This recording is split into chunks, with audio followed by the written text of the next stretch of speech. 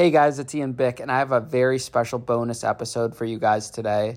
I had the honor and the privilege to travel to Arkansas this past week where I got to do a speech at the Peer Recovery Conference. And while I was in Arkansas, I was invited to the Lonoke County Jail by Sheriff John Staley, where he let me into the jail. I got to explore the entire jail. We filmed a commissary cooking competition inside the jail. I even got to interview Sheriff Staley, and that interview will be coming out in the coming days or weeks. And he also gave me the opportunity to give a presentation to some of those that were incarcerated inside this county jail. So I wanted to share that with you guys today. It gives you a little bit something different than you're used to hearing on this podcast. It dives into my story. It has some humor and some comedy in it. And at the end of the day, it serves as a tool for motivational purposes. So I hope you guys really enjoy this speech that I presented to these inmates, and it'll kind of give an inside look of what a live show will look like when I eventually start touring and coming to your cities to bring the Locked In with Ian Bick podcast live. And in addition to that, there would be live interviews where I go to different cities and invite certain guests where I would interview them in front of an audience on top of doing like this kind of intro comedian type speech that you guys are about to hear. So anyways, guys, thank you guys so much for all the support and the love you give week after week. We've been a top 200 podcast in the world for society and culture, and I wouldn't be here without you guys. And I'm really grateful, and it means the world. So I hope you guys sit back, relax, and enjoy this speech I presented. And as always, thank you guys for the love and support. My name's Ian Bick. I'm the host of the Locked In with Ian Bick podcast. I know you guys were watching some of the clips on YouTube, which is actually pretty funny because when I was in prison, I had to use a contraband cell phone to watch like YouTube clips and stuff like that. So it's weird actually kind of like being back in here and like being on the other end of the spectrum of things. It's super interesting to see that and see how you guys live, and it's very different from like the federal system, which is interesting. But yeah, let's start at the beginning. This is like a practice run for me because tomorrow I'm speaking at the Peer Recovery Conference. I'm the opener speaker. Are you gonna be there too? Yeah. Cool, yeah, so because of our friend Jimmy McGill, great guy, as you guys know. He's the one that got us to come here and meet all you guys, and he got me the keynote speaker spot, so a lot of pressure. This is actually my second ever public speaking, so you guys are the second bunch. I did my first speech in Pensacola, Florida, back in April. That's when I met Jimmy. And my story is a bit different because when you guys hear about addiction, you usually think like alcohol, drug abuse, substance abuse, maybe gambling, maybe even sex addiction. That's a thing. But mine is a story about addiction to popularity, chasing popularity, wanting to be liked, wanting the attention, wanting to just be the center of everything. And that's really where my story starts, and that's what leads me down like this path of destruction. And, in elementary school, I was bullied a lot.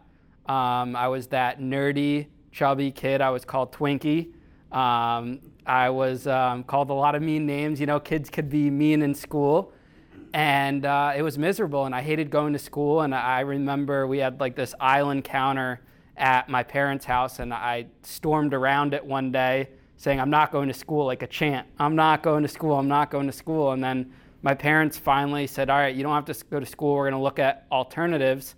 And I ended up going to a private school from 5th grade to 7th grade. It was a Montessori school. And the thing about Montessori school is it's very different in the sense where there's no desks. There's animals. There was a pet bunny running around the classroom. We had like snakes. We had frogs. And you sit on the carpet when you take exams. Like you would sit down.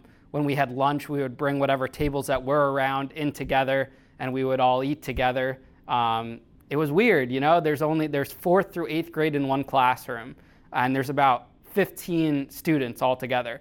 So there's like 1 or 2, maybe 3 kids per grade in this whole entire classroom. And I think that really promoted, independence for me and learning and thinking on my own. And then I left there in 7th grade to go back to public school because my parents and I felt that I needed to get reintegrated back to have like a social life with the public school, seeing kids that I knew. And, right away I was already hanging out with a bad crowd. 7th grade, the skater kids. I remember I was a kid that was carrying around a skateboard thinking I was cool, but I couldn't skate for shit. And I was carrying the skateboard around. One of my best friends in the neighborhood, his dad smoked a lot of pot. And this was the first time I ever tried it. And he would get film capsules full of weed, and he would give it to me for free, and I would sell it for $20. Now, I had no business being a drug dealer whatsoever. I was probably the worst one because I was selling a dub for $10. So I was losing money, even though I wasn't technically paying for it. But that started like trying to fit in to be cool. And then I get to the high school level, and I was put on the list of kids to watch out for by the school because I was a kid that believed you didn't need college to be successful. You didn't need schooling. In the middle school, I always said, you got to get good grades in middle school to get up to a good high school class and then get into a good college. I said, that's not true at all. So I had all C's, D's. I failed gym. I was a kid that failed gym class. And because I wouldn't change, I would always wear like cargo shorts. I wouldn't put on the gym clothes. I didn't see the purpose in it. So they put me on like this naughty list. And by the time I get into, freshman year, I'm like, because I want to stand out so much, I'm like, okay, I'm going to show these guys wrong that I'm actually smart and that I could be what they said I wasn't. So I start getting good grades, and before I knew it, I was the top of my class, and by sophomore year, taking AP classes. And things were going good. I was like number 7 in my class out of a class of about 800 or so. It was a big high school, Danbury High School, about 3,000 kids. I was in the play. I was a theater nerd. I didn't play sports, but I was in the play. And actually throughout middle school, I did this summer camp where they would dress me up as a woman at Milton Berle, like this famous actor. And I was a guy because I loved attention. That was my drug. I loved being out there, the attention, the spotlight. I loved it. So sophomore year of high school, I got into my first bit of legal trouble. I lived in this private Jewish community that's surrounded. There's like a lake in the middle of it, and we lived on the lake. It was my parents' summer home that they renovated. And there's a president, a vice president, board of directors, all of this. And what happens is I had a dirt bike and I had a golf cart, and we played paintball, and the board of directors didn't like that I was doing that. So they made bylaws or rules for the neighborhood saying no dirt biking, no golf cart riding, nothing, no paintballing. So we wanted to get back at them. So me and my friend one night took insulating spray foam, and my friend, he's like this redneck type of guy, very outdoorsy, woodsy, and he's like, if you spray the insulating foam on the car handles, it'll just lock their cars. Nothing bad will happen. And what ends up happening is the foam drips all the way down the doors, causes like $5,000 worth of damage. Cops come to the house, and they did the whole, classic cop routine. They went to his house, said I snitched on him. They went to my house saying he snitched on me. I wasn't buying that. I'd watched a lot of Criminal Minds back in my day, so I knew that wasn't the case, but he fell for it. He ratted me out, and I also left the insulating foam in the garage. And the cop asked my dad, hey, do you mind if we take a look around? My dad's thinking his kid can't be that much of an idiot to leave the evidence at the scene of the crime. Open the garage, and there's like 4 empty cans of this insulating spray foam. So it was pretty bad. I got caught, ended up getting community service. Well, what happens is I couldn't have just been like a normal kid that did community service at like the local gym or the local charity or anything. I ended up taking things to the next level. And one day I'm sitting in, it was sophomore year English class, and we're reading an essay on homelessness. And I got the idea to start this charity project, which is selling wristbands, like the Live Strong wristbands. I was going to create those and sell them for $1 a piece and raise them for the local charity. And this was called Fight for the Homeless. I called my organization. And before I knew it, a week later, the front page on the newspaper, local kid, starts this charity. We're selling thousands of bracelets. We're raising all this money. no one knew that it was based on the fact that I had gotten myself into trouble, because it wasn't out there because I was a kid. The records were sealed. No one knew that. So in a way, it was formed on bad intentions, but it turned into something way more than I could ever have imagined. And the probation officer ended up expunging the record, thought it was great what I was doing, and I'm like, okay, I need to take this thing to the next level. So I decided to come up with an idea to start a school dance. And I marched myself into the principal's office one day because the board of directors for the high school would not allow me to do a school dance because I'm a sophomore. No one cared about a little sophomore. I wasn't popular. No one knew me. But by this point, I'm getting a little bit of attention because of the bracelet thing, and I just decided to start wearing a suit and tie to school. And I'm carrying around a briefcase, and I'm wearing the suit and tie, and I'm thinking I'm hot shit, wearing this, my dad had this old tie set, so I'm wearing a different colored tie every day. That to this day, I do not know how to tie a tie. So every morning, he would take me to school and he would tie my tie in the morning, and I'd carry around this briefcase, and I end up convincing the high school principal to let me throw a dance. He lets me throw a dance. It's a big success. We rent this corporate center out in Danbury, a brand new one. And that night, the CEO of it was so amazed by this whole thing that he offered me a job when I turned 16, because I was 15 at the time. So he offered me a job. And again, everything's with the best intentions. I'm super ambitious. I'm hardworking. I was always a hard worker, always had a job. When I wasn't working for my dad's catering company, I was working for an event rental company, setting up tents, dropping off tables and chairs. I worked in kitchens. I was always very hands-on. I was never lazy. I loved doing that. I was a kid that had the lemonade stands. The kid that, across the street from my house, there's woods. I had a great idea. I was going to build a candy store. So I went across the street with a saw and started sawing the trees down until we got a cease and desist letter from the neighborhood saying you can't cut down the trees. So that killed that thing. So I do this dance, and the night of the dance, I'm staring at 300 kids having the time of their life, watching this dance that I put together, just a 15-year-old kid.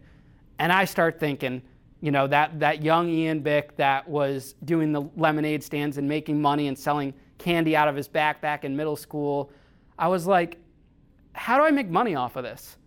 And I loved the attention. Everyone was writing on Facebook, great event, great party, and it's just fueling that, and I imagine you guys feel that type of way when you're trying drugs for that first time or you're trying alcohol. And I never got to experience those types of drugs, but I knew what that rush was of these parties. So I started throwing house parties. I wanted to keep this going. The thing with the event business is once you throw one, it's over. The second that, those doors close, the night's over, no one's talking about you anymore. You're old news. So you're only as good as your last event. So I convinced my parents to start letting me throw house parties. And I told them there's only going to be 30 or 40 people coming the first one. Well, 200 people showed up that first party. And I assured them, I had them go upstairs in their bedroom, and I was like, everything's okay. These are all people I know. There's no issues, no one's drinking. Meanwhile, down at our patio, we had a bar that we were running, selling solo cups full of liquor for $5 a cup for the night and making money off of that. And the parties just kept getting bigger and bigger. And, there's a gate to our community, so I was paying a guy to stand down there with an earpiece in and a clipboard, like he was a bouncer. And everything was larger than life for me because I loved people talking about me. The Facebook posts, I was sending Facebook event pages. I don't know if you guys know what that is, but you can make an event page. And I was doing that for house parties. So I don't know what 15 or 16-year-old kid does this, but that's what I was doing. And eventually my parents put their foot down. They said, listen, we're on to your shenanigans. And honestly, we were lucky. The cops never came. No one, got hurt drinking and driving or anything like that. Extremely lucky because my life could have turned out much differently, even though I'd still end up in federal prison, but it could have been a different scenario. So they said no more parties. So I end up looking around, I'm like, I gotta keep doing these parties, but I wanna make money because the house parties didn't necessarily bring me in a lot of money. So I start a business and I call myself, this is where it's at entertainment, or this is where it's at productions. Because if our parties were gonna be where it was at for the night, I wanted, a play on words, this is where it's at. And I go through the process of getting an LLC and doing all that, just all off of Google. Google could teach you so many things. It's crazy, just putting it in and learning. And I rent this Palace Theater out in Danbury, turn it into a nightclub for the night, charge, $20 to get in, end up making $1,500 or $2,000. I hire the police, I hire a DJ, we put bars in, non-alcoholic, because it was all kids, and it was a great night. And it would have been a success story, but what happened was the landlord didn't want the liability after that, so he said I couldn't do any more events there. So what happens is I stumble upon this local nightclub, which is an infamous nightclub in Danbury, Connecticut called Tuxedo Junction. And I go into the owner, and keep in mind I'm 16, and I'm in this cheap suit and tie, and he's a baby face like I still have now, but it was even babier back then, a little chubby. And the guy's looking at me like, who the fuck is this kid? And but he gives me the time of day. He sits down with me, a nice, this Italian guy, probably in his 40s or early 50s at the time. And I say, listen, I'm going to sell out your club. Now, this guy has seen hundreds of promoters come through his doors saying that same thing. And they couldn't do it. So how is a 16-year-old kid going to do it? And what happens is he agrees to let me rent out the front room, which was a smaller room that could hold about 200 people. And he gives it to me on a Wednesday night, so it didn't affect his business. And it was a teen party, non-alcoholic. They lock up all the liquor, and I was going to charge $10 to get in. Cost about $7.50 to rent. Well, that Wednesday night, he doesn't end up coming. His partner comes, and his partner tells him there's a line around the corner, and we sold the thing out in like 10 minutes. Everyone came. We had like 300 or 400 people there, made some good money, and he gives me like 3 or 4 more dates.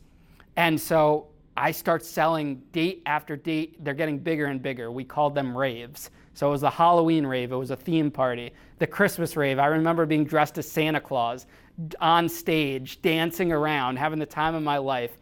We did a paint party where we threw paint on all the kids. We got washable paint and went to Michael's craft store and loaded up $1,000 worth of paint, and we're spraying it on everyone. And they kept getting bigger and bigger and bigger. And I was getting so much attention. Everyone's talking about me. The Bick parties, this. My name's out there. But I was so ambitious, and I guess you could say greedy, that I wanted more and more and more, and I wanted to take it to the next level. So I got this great idea to start throwing concerts, large-scale concerts with big rap stars. And the first one I wanted to do was Big Sean. You guys know who Big Sean is, the rapper? I said, I'm going to book Big Sean in Danbury. And I ended up booking Big Sean in Danbury like 6 months later. The thing about me is, like, whenever I had my mind set on something, I'm going for it, no matter what. And that ends up getting me in a lot of trouble down the road, because no matter what the cost was, a lot like, in drugs and alcohol, we tend to hurt people around us while we're trying to fuel our addiction. So I'm fueling, myself and the popularity and everything. And what ends up happening is that I do this concert, it loses money. I had other partners on it. I didn't put up any personal money. And from there, we get this idea to start doing more concerts, and we start raising money. And I go to LegalZoom.com, and I find these contracts, investment agreements, which if you guys ever need a lawyer, please do not go to LegalZoom.com, Rocket Lawyer, any of those sites are not the best advice. So I get these contracts, and I start bringing it around to local high school kids and their parents, and I'm able to raise $120,000 with these contracts and to help fund my business. Now, the thing that I was doing, because at first when I went to them and said, they thought I was crazy with this idea. But what I did was I added in one line that said, I'll guarantee your money back if you invest in me. Not a guarantee of profits, just I'll guarantee their money back. And so that's what got me into some hot water. But I'm so confident, I'm so cocky, thinking, I'm doing these big names, these big artists, nothing could go wrong. I'll at the very least make everyone's money back. Well, fast forward to early 2013, and the first concert we have fails drastically. And I didn't know it was failing at the time, but I was responsible for it because it was my money, and I was just laying back, thinking I had made it by this point. I was high off of the success of it. And I don't come clean to my friends who are investors. And I lie and say that the show made money when it didn't really make money. So I'm already in the hole at that point. I'm negative because I promised them at least their money back. So now, not only do I not have their initial investment, but now I owe them a profit that I came up with, some imaginary number. So that starts. And the thing about lying is once you tell one lie, you have to keep telling more lies and more lies and more lies to cover up those past lies.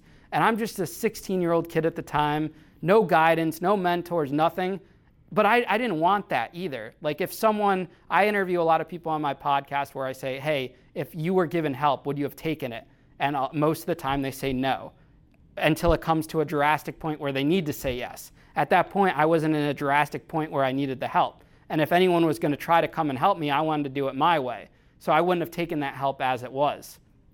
So what ends up happening is they all tank. Every concert I could have possibly imagined tanks, fails drastically. Artists not showing up.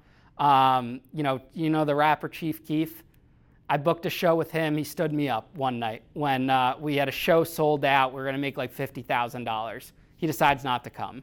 Things like that would happen. Tyga, the rapper Tyga, we booked. All these incidents kept happening and happening and happening. And by the time I'm 18 years old, end of 2013, I'm about $1.3 million in debt, to investors because I'm promising interest rates that I couldn't afford. I'm borrowing money from drug dealers. I'm borrowing money from biker gangs. I'm doing all these crazy, crazy things. And I was just in over my head. And I did whatever I could to, keep going, keep the lies going, borrowing money from Peter to loan money to pay Paul and do all these different things. And what ends up happening is my friends end up going to the local police department. This is 2013, I'm 18 years old, and they start an investigation. And the detective meets with me for the first time. This is the first time I'm under serious investigation because the things from the past weren't that, crazy with the foam and stuff. I was a minor. And I go in and they thought I had spent all the money in Universal Studios. That's what their initial thing was. And had we went on a couple trips, yes. And had we bought jet skis, yes, that wasn't the best idea either. We thought it was a business expense. But we were just a bunch of kids with way too much money in this bank account. These investments would get poured into this one bank account at Wells Fargo. And we didn't have an accountant. We didn't do the books. We didn't do anything. So this investigation starts. And I'm thinking nothing of it because I don't think I genuinely did anything wrong. Did people lose money? Yes. Were there lies involved? Yes. But I never intended to defraud anyone. While this investigation's going on, I got this grand idea to go back to my roots and reopen this nightclub that had closed, Tuxedo Junction, which is where I started. And something I realized by that point was every time I trusted someone else, it always went wrong. But I was very successful during the teen party days, throwing my own teen nights. So why not get back to doing what I was good at doing? So I end up opening this nightclub. I'm $1 million in debt. I'm painting the place by myself. My dad gives me a little bit of money to help scrape things together. And, I'm painting it. I'm emptying things out. We're doing whatever we can to make it work. Find a couple new investors, get this nightclub rolling. And then I get subpoenaed by the Department of Banking. I didn't know we had a Department of Banking. Who would have thought? So I go to the Department of Banking and I sit down with them without a lawyer and I'm just trying to explain everything. I'm trying to clear my name. And I sit with them for 5 hours. No lawyer, nothing. And I tell them everything. I give them all the documents. I show them the whole 9 yards. After that meeting, they said, hey, we have some people that we want to meet with you. I was like, okay, sure, I'll meet with them. I sit down and it's two guys in these cheap suits, gray suits, a little bit big, they're bald. And I sit at this table and they hand me their business card. It says United States Postal Inspectors. I'm 18 years old. I'm like, I don't know what the fuck a postal inspector is. And they're saying they're federal agents. They show me their badge. They show me their gun. These are real agents, but I'm a kid. I don't know what a postal inspector is. And then they ask me all these questions, and I tell them everything without a lawyer. And they never asked me, or they never said I needed a lawyer present. They just said this is a routine thing. They played like they were my friends. They said, hey, if you cooperate, everything will work out. We understand this was a big misunderstanding. You're a kid. We don't want to see you do any jail time. It's nothing like that, whatever. I left that room that day because they ended up, at the end of that meeting, they gave me a target letter. And it says in the official FBI letterhead, you are officially a target of the FBI and the Department of Justice. And that was scary. So right away, I get in my car and I search best, federal defender in Connecticut, back to Google. And I find a lawyer and he says, stop talking to them. And they kept on. They kept investigating. And really, at the end of the day, the investors were out about $500,000. The rest of that money was all interest. But the main bulk of it was about $500,000 and like their out-of-pocket money. And I'm just running this nightclub. I'm trying to make the money back to pay off other debt. Whenever I'd make money from a show, though, instead of paying the rent for the building, I would, pay off an old investor when I should have been paying the rent, when I should have been paying the electric. So I remember there would be crazy stories where like the electric company would try to shut off my power, and I would take a bunch of wood, a pile of wood, and stick it in front of the meter so they couldn't find the meter. And I would do these crazy things. I had started selling liquor without a permit because I was under 21. So I would take red Gatorade bottles and mix it all together in a big bucket to make jungle juice and pour cheap vodka in it. And then we would repackage it in the Gatorade bottles, and we would sell those for $10 a piece. And when the local police were raiding the place, they couldn't find it because we were selling it right under their noses. So I did all these crazy things. And it just kept going on and on and on. And then eventually I got indicted by the FBI. And this is in January 2015. Now, the other part to this story that I haven't told you yet is that, as you guys know, I was a risk taker. Like, I love big risks. So that also made me a gambler.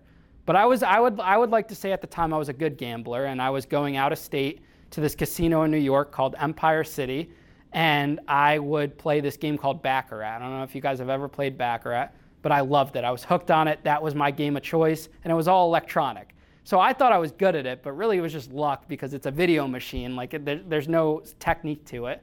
But I would turn $500 into $25,000 sometimes. And I would do that, and that would help keep the bills going of the business. So this morning, this is January 2015, I'm 19 years old.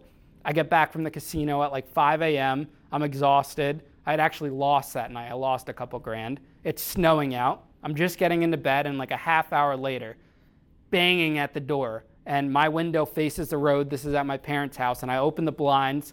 The yard's flooded. FBI in the tactical vests, the guns, IRS in the tactical vests. The IRS has a whole criminal investigation division, and they get guns too. It's pretty wild. Cars are lined up and down the road. You would have thought like I was a mob boss, the way they showed up to this. And they're yelling at my mom, step back, where is he? They barge into my room. I'm just in boxers, sitting on the bed. I jump up. They're like, do you know what you're here for, why we're here? And I'm thinking it's just another local police department arrest because my lawyer, my federal lawyer, said I would be able to turn myself in. Well, the feds lied. I wasn't able to turn myself in. And while they were handcuffing me, they grabbed my iPhone. They said, what's the password? Any good criminal wouldn't give them the password. I gave them the password. And they got into everything. All the it just made me look worse because they had the pictures of the jet skis. They had the pictures of tattoos. They had all this stuff. And it didn't help my case. And so they arrest me, and I get bonded out on a $250,000 bond. The thing in the feds is you don't pay cash towards that. Your parents or whoever just come and they sign. My parents signed for their house, but they didn't have to bring a deed or anything like that. It's just a signature. And I was able to get released. And I went back to doing what I knew best, pissing off the authorities. I was taking interviews. I was doing like what Donald Trump's doing now, which is what his lawyers are telling him not to do. I was doing that. And I was larger than life, taking news interviews with NBC and doing this and doing that. And I was getting myself into more trouble while I was doing that. And at the same time, I'm running this nightclub, this large nightclub in Danbury called Tuxedo Junction. And I ended up going to trial. They offered me a deal, and I'm one of those rare cases where the plea deal was more than what I would have gotten after I lost a trial, which is very interesting. They offered me like 3 to 4 years. I would end up getting 3 years. And I take them to trial. This is like 11 months later now, and the trial lasts like a month. And they're calling. It was like a high school reunion. I don't need to go to my high school reunion this year because I saw everyone at that trial. And what happens is we go through the whole, it's a month-long about, and it comes down to Thanksgiving. And I don't know if you guys have ever been on trial before, but it's scary. Like, you're fighting for your life. Over here, it's just you and your lawyer. And over there, you got the FBI. They got 3 FBI agents, 3 IRS agents, 3 prosecutors. The courtroom was packed. I testified on my day. I testified 2 days in a row as a witness in my case. And They brought the head United States attorney there. They packed the room. It was crazy. It was like a scene out of a movie. Only regret is we didn't record it. That would have been lovely. But what ends up happening is that the day before Thanksgiving, the jury passes a note. This is 3 days of deliberations, and they say we can't reach a verdict. And so they give it to the judge, and in federal court, not sure how it works in state court, but in federal court, the judge is required to tell the jury, you have to go back and try again and deliberate further. They go back, they try again, they say they can't reach a verdict, but what happens if we can't reach a verdict today and we have to come back after Thanksgiving? And so the judge says, well, we'll look at dates, it'll carry into December. As soon as he said that, they came back like 20 minutes later, and I was found not guilty on, a fourth of them, guilty on some, and then a mistrial on the others. So all in all, out of the 15 counts, I was convicted on about 6 or 7 of the counts.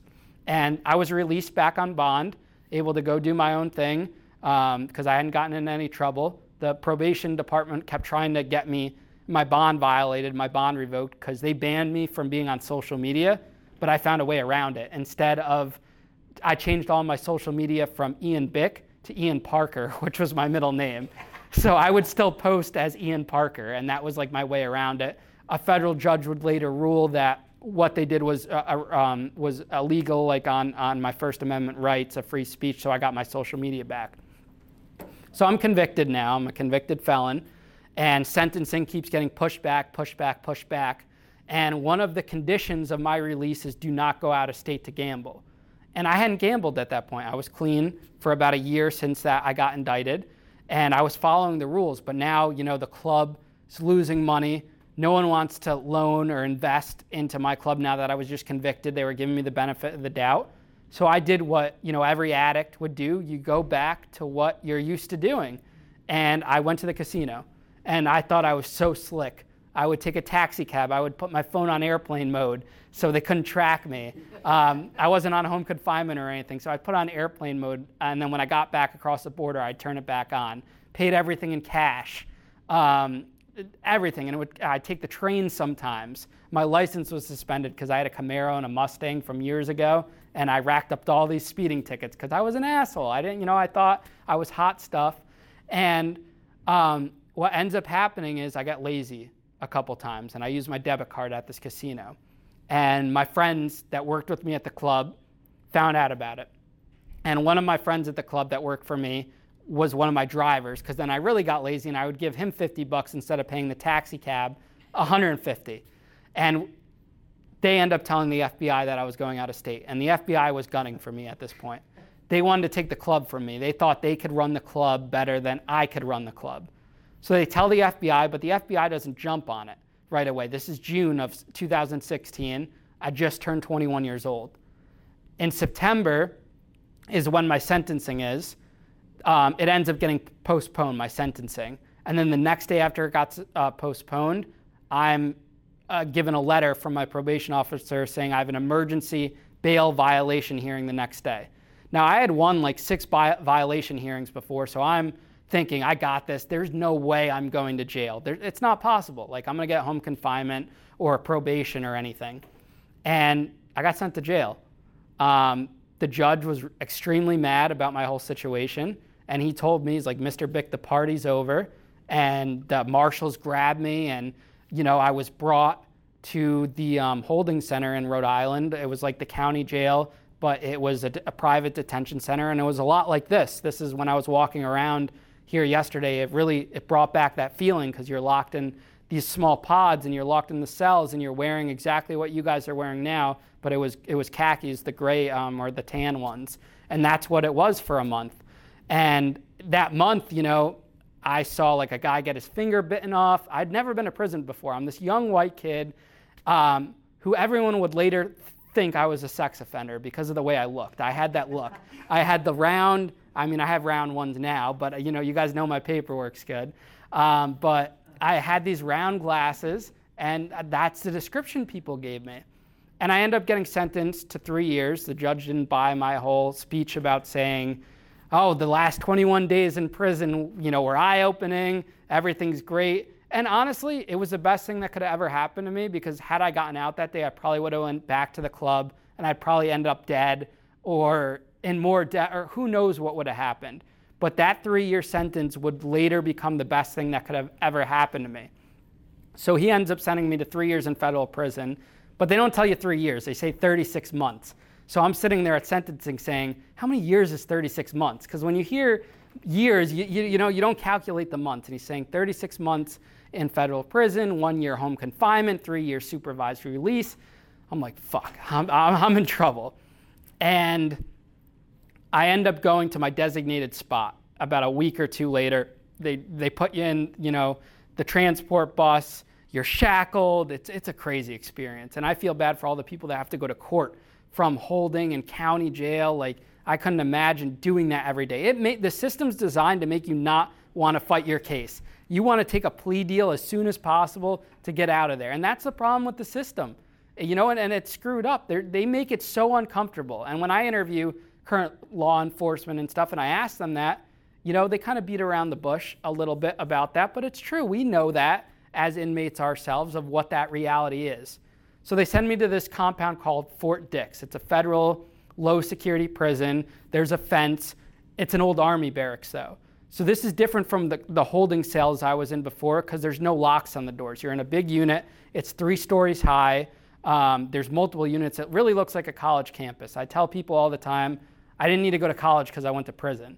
And there's like a gym in one building, a chow hall in another, and these are big 12-man rooms, 6 bunk beds in an open room. There's open showers with private shower stalls. It's kind of run down, but it's different. It's not what you think of when you see prison on TV, 60 days in, anything like that. It's not that. It's weird in a way. And I remember my first day at the prison lunch table, the chow hall. It's this big open room. It's like high school, college, whatever you want to compare it to. And I go to sit down at this table. And this guy looks at me right away, a white guy. I went and sat at the all-white table because I'm just assuming that's where I needed to be. And I didn't know. I'm trying to navigate. I didn't read a prison handbook. All I did was watch Orange is the New Black because I loved Orange is the New Black. And so, I'm reading that all the time. I'm watching that, but I never planned on going to prison. I just never did. When you grow up, before you get involved in things, you never see that happening to you. Like if I brought any of my friends here today to meet you guys, they would never in a million years expect that could happen to them. But it could, because it happened to all of us, and it could very easily happen to them because it's those one decisions that we make early on that affect the rest of our life. And what ends up happening is at this lunch table, this is where it gets funny, guys. I got the funny stuff coming for you. The guy looks at me and he's like, you can't sit here. And my head pops up and I'm looking around, I'm like looking behind me. I'm like, he can't be talking about me. I just got here. And he's like, no, I'm talking to you. You're not allowed to sit here. You belong with them. And he points to this table, a few tables back, and it's a bunch of guys that look like me, and they got the round glasses, and they're smiling, and their heads bobbing up and down. They got no necks, and they're like, and that's what they're doing. And we all know that's a sex offender table. And I didn't know that. And I'm like, there's got to be a mistake. Like, he can't be talking to me. And then they explained the process of paperwork, that you needed to show your paperwork to show you're not a sex offender and you're not a rat. I said, great, I went to trial, I'm not a rat, and I'm here for fraud, not a sex offender. He looks at me and he says, that's what they all say. Now get off the table. You know what I do, guys?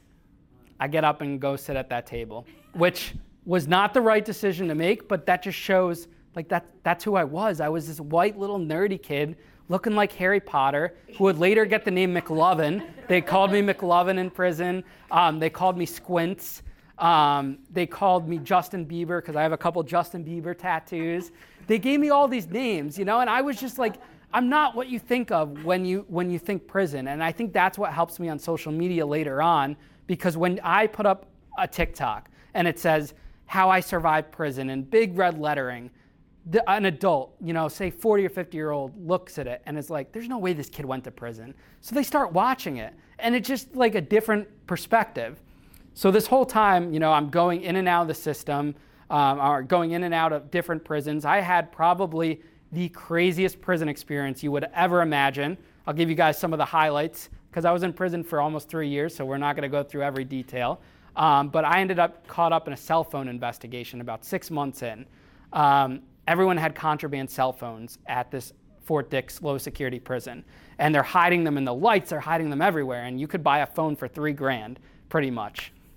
And they raid our room and they find these phones and they crack into the phones. One guy didn't have his password on it, and there's a video of me wrestling with another one of the inmates. It's a bad look, I know. And what ends up happening is they call us all in, they put us all in the shoe. They said, "Do you need protective custody?" And I was like, we're just wrestling, you know, where it was no big deal. But they keep us in the shoe for months and months. And honestly, I was looking to get out of that prison anyways, because a couple guys from Baltimore were trying to extort me one time. And this story actually went viral on every social media platform a few months ago. These guys came and they pulled me into the bathroom and they slapped the glasses off of me. And people still say all the time that, hey, your cheeks are still red from that slap, but they're just naturally red, don't worry, guys. And they pulled me in the bathroom and they said, "Listen, you need to buy us a cell phone, and then you're gonna pay us every week as protection for you." And I didn't know what to do. I was a scared, young 21 white kid. So I did what I knew how to do, and after that, I used my brains, and I went up to the biggest guys in that unit. It was called the New York Car. It's not like a gang. They called it a car in federal prison. And I befriended them, and they had like higher rank in this car. And I started, giving them $50, $60 a week in commissary.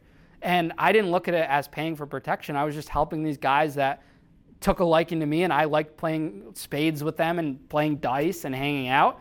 And other inmates stopped screwing with me because they looked at that as they would be affecting these guys' hustle. But they weren't really hustling me. It was a mutual agreement. So that got these guys to back off.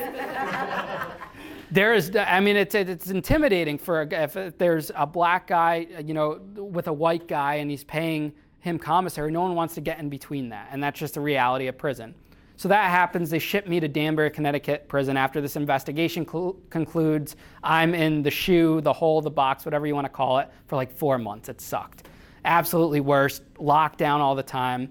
Worst experience. And this is my first year in prison. I'm getting the runaround. You'll meet some guys in prison in the Fed time. They never see one day of the box. And I go to Danbury, Connecticut, which is my hometown. That's where Orange is the New Black is based on, because they have that women's security prison there. And it's a low security prison. I'm on the yard thinking, this is great. Everyone's coming up to me. The Italians are coming up to me. They're giving me stuff. I'm like, I got my paperwork now. No one's thinking I'm a chomo. And not even 24 hours on the yard, I get called to the lieutenant's office. And when you get called to the lieutenant's office, it's never a good thing. And I get brought in there, and they said, "Mr. Bick, show us your ID." Showed them my red prison ID. They put my hands behind my back up against the wall. They escorted me to the shoe. And the whole time I'm yelling, like, "What are you guys doing? Like, I just got here. There's got to be a mistake. I don't know what's going on." This shoe looked like Alcatraz. It had the old bars on it. They're big. They're open. 3 tiers high, like what you see in the jails and on TV. A couple days later, they finally tell me that one of the guards reported that I used to date his cousin and that he came to my house for a barbecue a couple summers back. So they reported that. And they reported it as a conflict of interest, so they had to remove me off the compound. I spent another 3 months in that shoe, waiting to get transported. And they made me the orderly. This is where I got the nickname Squints, because the CO let me come out and I was the painter. They started having me paint because I wasn't on an admin hold or I wasn't there under investigation. But I had my lawyer calling every day, and we had a state senator call. My dad called, which really pissed them off. So they get back at me. Out of all the prisons they could have sent me to on the East Coast, you know where they send me? Oxford, Wisconsin. Who would have thought, you could go to Oxford, Wisconsin for a prison? They put me on Con Air. I'm riding on Con Air, which was a terrible experience. The plane's like duct tape, the wing.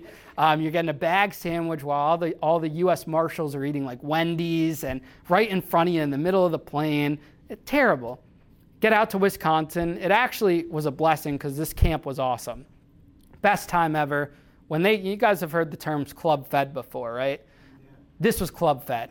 100 people on this yard. They had a dog program. They had dogs in one of the units. There were 4-man rooms, but there wasn't a lot of inmates there, so there was usually 2 or 3 people in each room.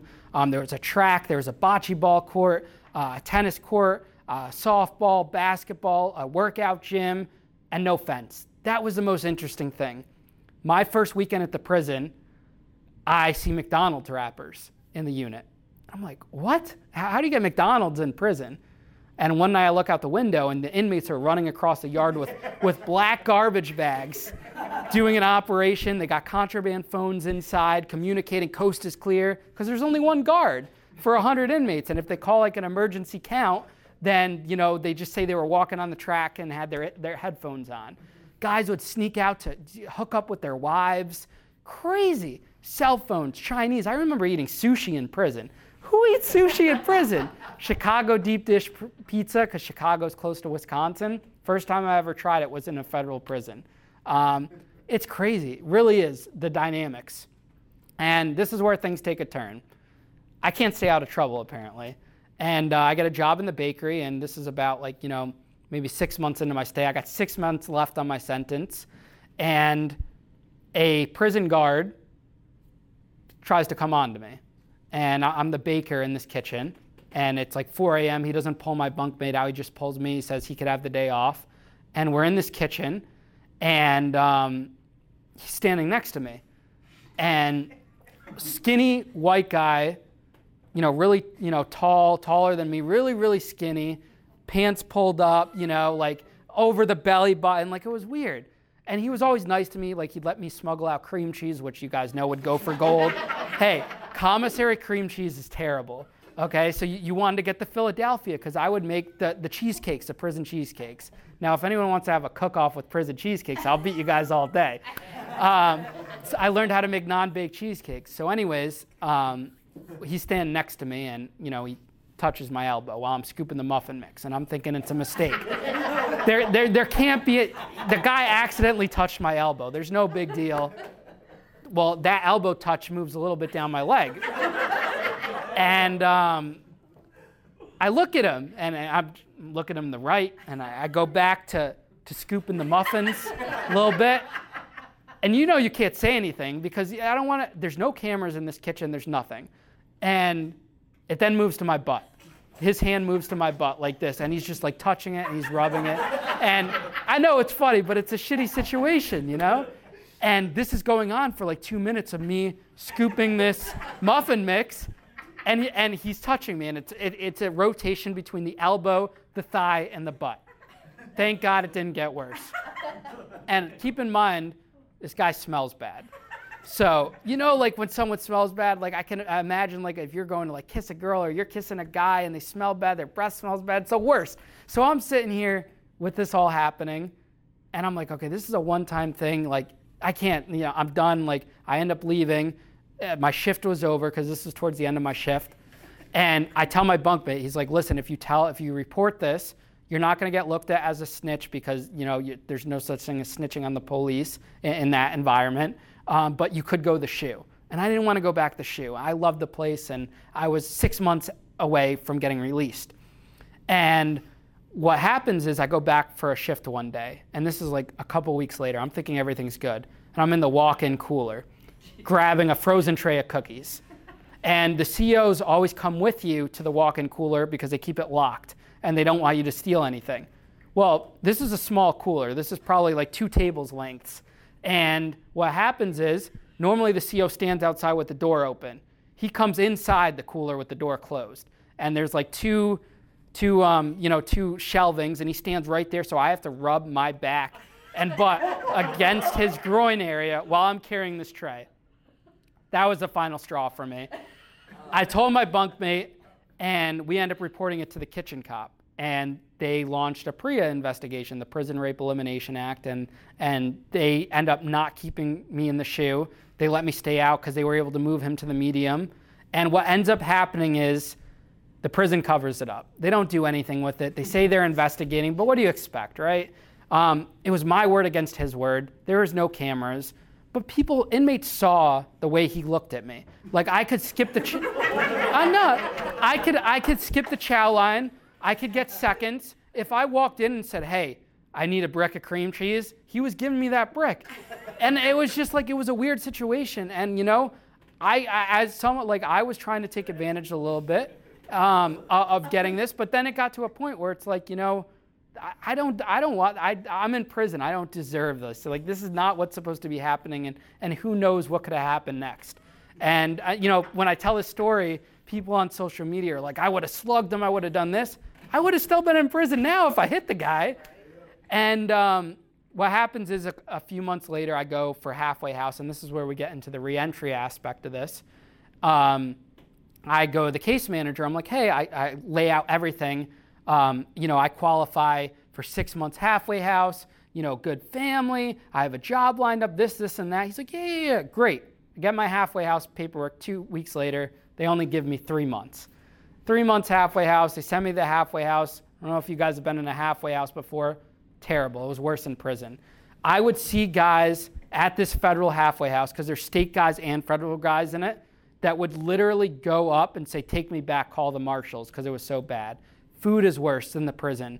The state guys were allowed to have smartphones, but the Fed guys could only have flip phones, which didn't make any sense. It's 2019. How are we using flip phones? So I was texting on a flip phone until I started to smuggle in my old cell phone. It was terrible. And you have these counselors and case managers that are younger than you. Like if you're a grown man, if you're 40, 50, 60 years old, or a grown woman, are you expected to take orders from a 19 or 20-year-old kid that cares nothing about your life? They don't care about what you overcame. And you're just trying to figure out housing, figure out how to pay your bills, write a check, do all these things, and they're not there to help you. They're there for a paid internship to get to the next level. My time there, I think I had like 2 or 3 case managers. And so what ends up happening is they put me on home confinement. Now, when you think home confinement, you're thinking ankle monitor, at least. The halfway house's home confinement system is a phone call. They will call you 6 times a day to make sure you're at your location. So guys would just turn call forwarding on, and they would get, the phone call rerouted and this and that, and they would only show up once a week to check if you're there, a spot check. So if they came on Monday, you knew they weren't coming until the next week, because that was a part of the week. It was crazy. There was no reentry is such a failed aspect of it. It's why a lot of people, I would meet guys I was in the camp with, because the feds always send you back to your home location, that would get violated. They would go out and then they would come right back in. And the systems just failed in that regard. They're not there to help you. They're not there to do anything for you. And it was a terrible situation. And I'm in this halfway house, and I want to get back in the nightclub business. And I do this article. I sit down. I end up not going to the halfway house right away. I go home and do an interview with the Danbury News-Times, which ended up getting me in trouble, by the way, saying I'm going to get back in the nightclub business. I'm going to do all these things. I end up not doing it because I realized that would take money and it wasn't going to work out. And thank God it didn't, because a year later COVID would happen, and that dream would have been bust anyways. So I start applying to jobs. I end up getting a job at Whole Foods, because before I went to prison, in between sentencing and after conviction and owning the nightclub, I was trying to look for work to get money. I applied to 100 places. Not one would hire me.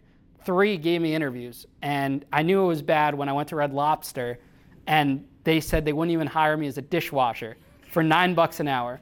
Red Lobster, because of my pending case and everything. And I wasn't someone that killed anyone. I didn't hurt anyone physically. I was just, this young kid, and I was looking to work hard, but because the news put this image of me that's always there, and I'm sure you guys have news articles written about you, but that's like the past. You could have a news article from 10 years ago that could still haunt you to this day. And when you get out of prison, there's no one sitting down with you saying, hey, let's do a new article on you. Let's get a refresh. Let's get rid of your mugshot. Let's talk about all the good things you did in prison. I only have what I have now on social media and the internet because I created that. No one gave that to me. No one said, hey, we're going to, get your website to the top of Google and get rid of the old, Danbury nightclub owner convicted for fraud at 19 years old. Because that's what lives on the internet. And if that was all that was existed, I wouldn't be here speaking to you guys today. And I'm going to tell you guys how I was able to get that and how you guys can get that too.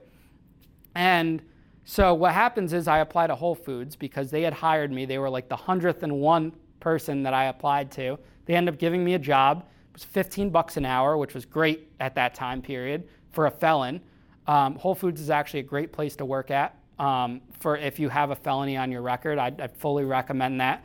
There's just certain like violent crimes. I think they don't hire sex offender crimes, things like that. But if you have a drug charge, that they would take you there. Obviously, you can't have like shoplifting, petty theft like that. But with my background, I was able to get a job there. So I went back to that. And I almost didn't get that job because the case manager wanted to verify that I actually had the interview. But I said they just called me for the interview. So there was no proof. It was just a phone call. So I ended up going and getting the job against her will, against her saying no. But because I got the job with the job offer, they dropped it. But I could have if I didn't have the resources I did, or if someone was maybe a different skin color or whatever could have happened, that person could have went back to jail all for just going to get a job, doing the right thing, trying to get the right thing and getting a job. And that's the system right there. That's why it's so screwed up. And so I get this job and I'm able to rebuild my life. I pour my heart and soul into Whole Foods. I go from making $15 an hour to 3 years later making $32 an hour as a manager of prepared foods, putting in the work, working my way up as a hot bar chef to supervisor, then to assistant manager, then to manager. They let me run my own department in a brand new store in Long Island. They moved me out there. I was gonna make almost $100,000 last year with overtime. At Whole Foods Market, when I tell people I worked at a grocery store, they laugh at me. I'll show you my pay stub if you don't believe me. That's what I tell them. And it was great. And I was able to get a dog that I loved, adopt a dog. I was able to get my own apartment. I was able to rebuild my credit. I was able to get a car. I was able to do all these things that I never had, even owning a nightclub, because I had no stability. My life was just like plummeting all the time. I had no money. My bank accounts were always negative. And what happens is about last year, now keep in mind a couple things happened in my life up until that point. HBO Max ended up doing a documentary on me, and Vice did a documentary on me. But they didn't really get me anywhere. They didn't elevate me. They didn't give me a social media platform. We did these things, and for so long I was so focused on my story. I thought my story of owning a nightclub, going to prison, was gonna be the thing that brought me success, that was gonna make me millions of dollars, that was gonna get me out of the hole, was gonna do all these things. And all these thoughts are coming to my mind. And one day I wake up, this was last August, about a year ago, and I'm like, listen, Ian, you're 27 years old, you owned a nightclub, you don't have a family right now, no kids, no wife. Now's the time to quit and take a risk again. You took all those risks at a young age. Now you're smarter, you're wiser, you could go out and do something. No hesitation, I walked into my boss's office that day and I put in my 2 weeks. And simultaneously, while this is going on, I was interviewing for an MTV show, some new dating love show or whatever. Can you picture me on a dating show, honestly? I had started on TikTok at this time period too, because my friend said, Ian, you gotta get on TikTok, you gotta start talking about your story. And he explained how TikTok is a great way to go viral. The greatest thing about TikTok is that you could have 0 followers and post a video and it could do 1 million views. Whereas if you make an Instagram for the first time, it's not gonna do that. TikTok has this great ability, which is why I don't know if you guys have ever been on TikTok at all, but you see a lot of inmates going viral that have the phones in the jails. A lot more prisons and jails are allowing inmates to have phones and tablets, and it's a whole new world out there, which is why like JD's post from yesterday performed so well. I took a photo saying I was speaking at this jail, and everyone's clicking on it and liking it because it's so interesting. And I thought for the longest time I never talked about prison. People would ask me at work, I was embarrassed by it. I was embarrassed of the fact that I went to prison because I was someone that was never destined to go to prison, was never meant to go to prison. And I wasn't okay with that. I didn't want to talk about it. I wanted to leave that part behind me. I didn't want anyone to know about it, even though it was out there. I always felt weird going into a room that people knew of me from high school, that knew I went to prison, and I always felt like people knew me from prison. And Whole Foods accepted me because they respected me for my work ethic. I showed them that I could work hard and that my past was not, my present or my future. But I end up deciding to start talking about prison on social media. And I post 5 videos. My first ever 5, they did okay, 1,000 views, 2,000 views. And then on my 6th video, I was doing 1 a day at first. This was last July. My 6th one, I get COVID. And I'm sick, I'm in bed, I'm stuffy. And I call my friend who told me to get on social media, and he's like, you gotta post. You can't take a day off, you gotta post. And this will always stick with me because I never missed a day posting after this day last year. And he said, you have to post. And I end up posting, and it was my first viral video, 1.2 million views in like 24 hours, talking about how I went to solitary. The one thing I refused to talk about, I end up talking about, and it was able to elevate me to a level of success that I would never thought was imaginable. So while there, because I'm getting this social media fame, I guess you could say at this time period, a producer from MTV reaches out. They want me to do this thing. I start interviewing, and I have these thoughts about wanting more in my life. So I quit my job, no stability, no money saved up, just the credit lines I had from rebuilding my credit. And I started living off my credit cards. And I'm thinking, TikTok's got to pay. I'm getting millions of views. I got to be making some money here. There's no money in that in the beginning. I had 10, 15, 20, 30,000 followers. I wasn't seeing money, but I was simultaneously building up my YouTube page, building up my Facebook page, building up my Instagram, posting videos. I would sit in my car strategically every day, 9 a.m., 12 p.m., 3 p.m., 5 p.m., every single day, no days off, telling a different story about prison. And I would mix in some nightclub stuff, but I would talk about this time, the Chomo story about the lunch table, the time I got extorted, all these stories I would talk about. And they start going more and more viral. And then comes December, and I'm about like 20, 25 grand credit card debt because I have no job, no stable job. I think by that point, with 90 million views, I made about 5 grand off of social media, which you can't live off that between August and December. I had rent, I had this, I had bills to pay. And I'm thinking, because I'm watching what's going on in the world with there's this thing called prison influencers. There's all these prison TikTokers, prison YouTubers that were telling their story.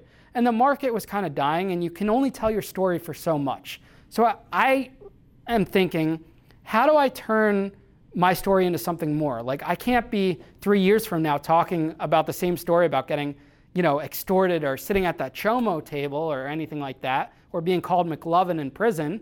So I said I got the idea to start a podcast. And I was very anti-podcast for a while. I figured, why everyone else in the world is doing a podcast. You Google how much money can you make in a podcast on Google, and it'll say, don't quit your day job. It takes years and years to build a podcast that's successful. But I said, I'm going to start it. And I'm going to do something different. I'm going to take what all these prison influencers are doing, and I'm going to professionalize it. I'm going to make it, because they're all filming off of webcams and their phones. I'm going to get a real film crew, and we're going to do these interviews. And the first 3 interviews I did, we decided to call it Locked In with Ian Bick, and very cringe. Like, I just come up with these questions. I'm reading it question for question. The set was like a wide angle shot. If you look up my first 3 YouTube videos I've ever posted, these are these initial interviews. And there was a lot of echo in the room, and we didn't have the sound right. And I would just read, okay, did you go to prison? Did you do this? Question after question after question. But that was my starting point. And very quickly, I read the feedback, read the comments, and I learned, and I pivoted. And I started listening to people like Joe Rogan and reading books on how to become a better podcaster and learning the art of interviewing and learning all these things and simultaneously making those set adjustments.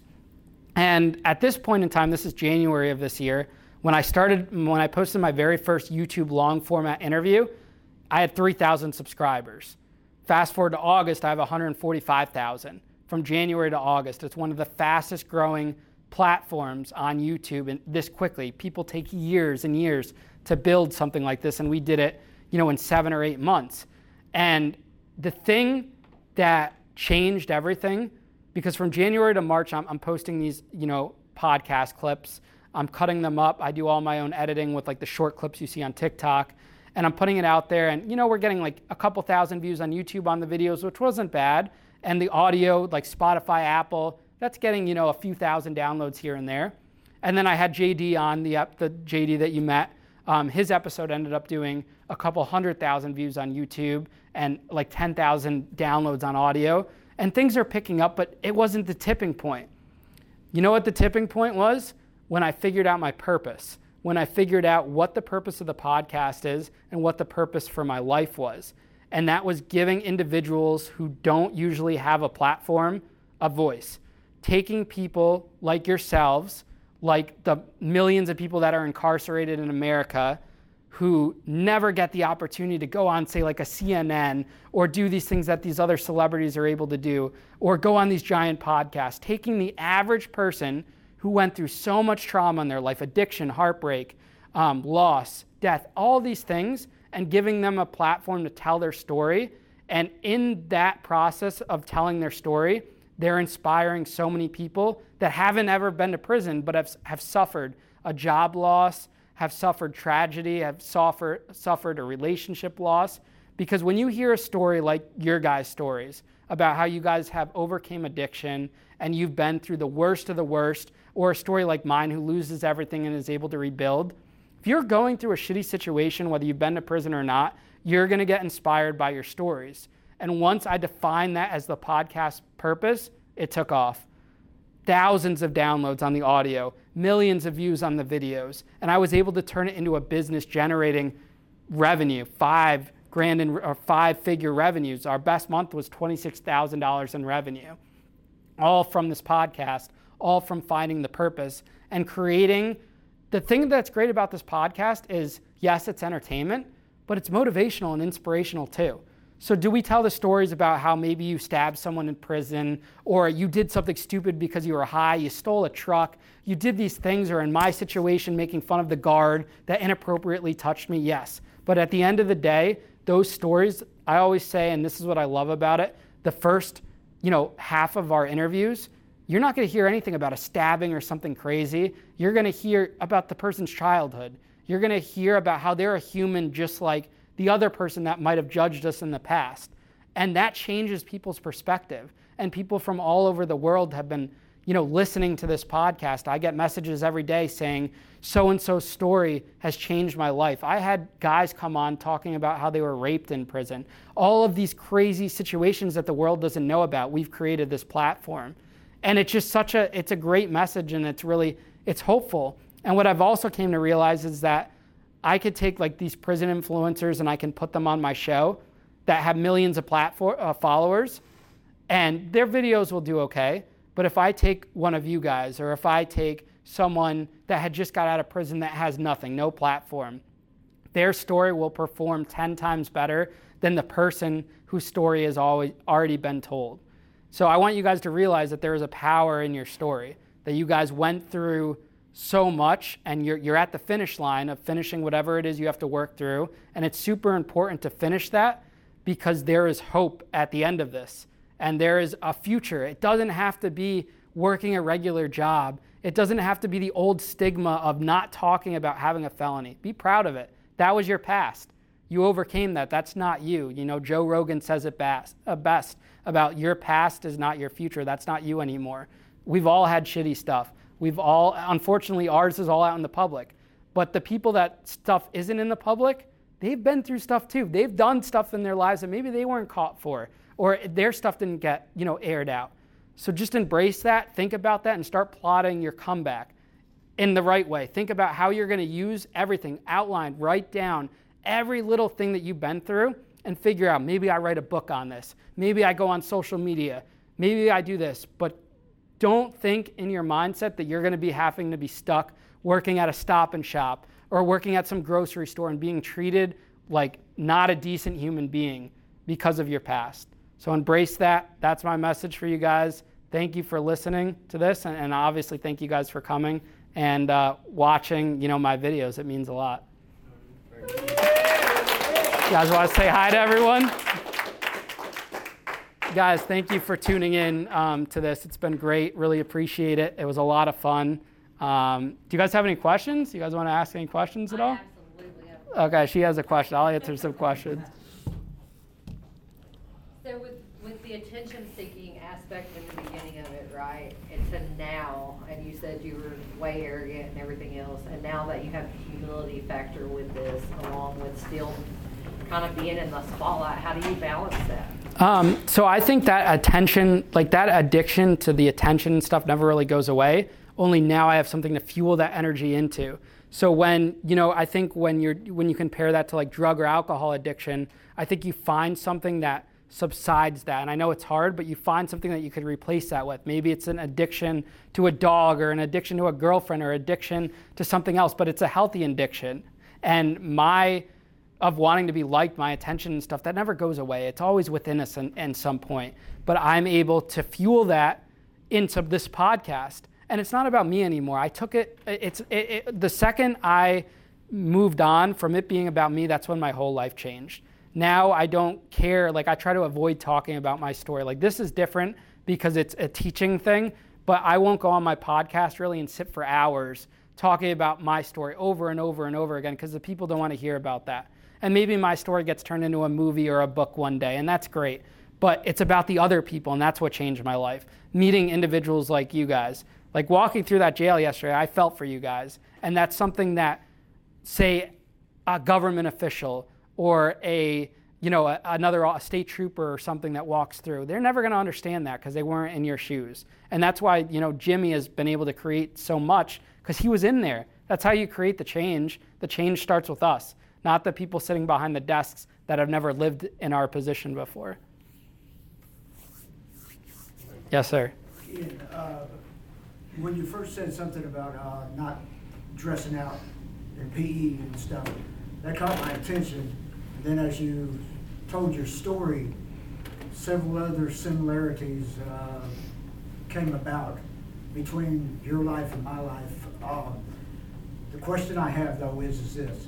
Is there any way that I can contact you and maybe talk through emails or anything like this, or maybe a post board or something? A post board? Yeah, no, absolutely, man. I'll give you my email. I'll give you my phone number. Whatever you want, I'll give it to you. The address, if you need to mail letters. I don't know what your guys' communication's like, but I'm very responsive.